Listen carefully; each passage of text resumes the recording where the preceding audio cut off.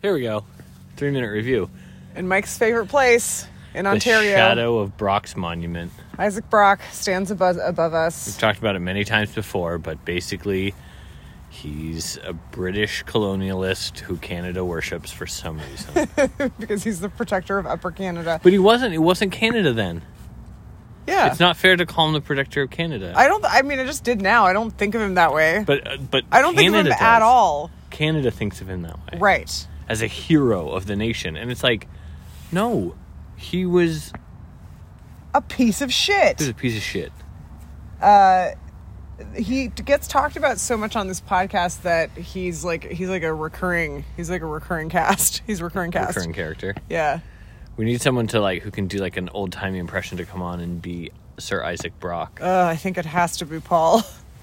Oh, yeah. But I don't think that we can't just get. Does he do British? I think Paul does kind of anything. Yeah. I mean, not in a weird way. British in a via in a talented Canada. way. Oh, Georgie's taking a dump. Sweet. We could send some notes on the character, and then I don't it think would allow me to process through my own feelings by having a conversation with Sir Isaac Brock. that's the therapy that you start. Yeah. It's like we ask Paul And other actors to play historical figures, historical nemesis of mine. Right. Who do you think? Do you know anything about who would your historical nemesis be from Alaska, your home state? I don't know. I don't know enough about the history of Alaska. I do find it probably weird. the whoever the last Russian in charge was. Oh, okay. Yeah, that feels like a good 80s foe, 80s style foe. We have an announcement to make. It's a very special day today.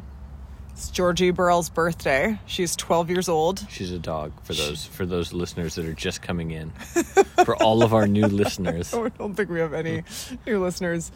So we've taken her for a 6-mile walk today, which is amazing. Well, because we're halfway in. We're 3 into this. She'll be fine. I'm wearing a backpack just in case we've got a sticker in there. I put her undercarriage was really, really dirty and muddy yesterday, and it took me... My mom has this white rug in the house, which I'm sure we've also talked about. Not just rug, full wall-to-wall carpet. Wall-to-wall, brilliant white carpet. A terrible idea. Yeah. A very parent idea. And so I'm always terrified of Georgie leaving a paw print on there. So I had to... It was like wringing out an oily rag. Like whenever I'm on my doing work on my bicycle and I have an oil rag, I have to wash them 1,000 times before in the bucket before putting them in the clear. Yeah, exactly. That's how I felt about Georgie. So I've put a t-shirt, a sleeveless t-shirt of mine, on her an 80s muscle shirt. Yeah, she looks like the bad poodle of Upper Canada. Yeah, and so I'm hoping that Why is it called Upper Canada if it's lower? If it's closer to the equator? I'm sure it has to do with white supremacy.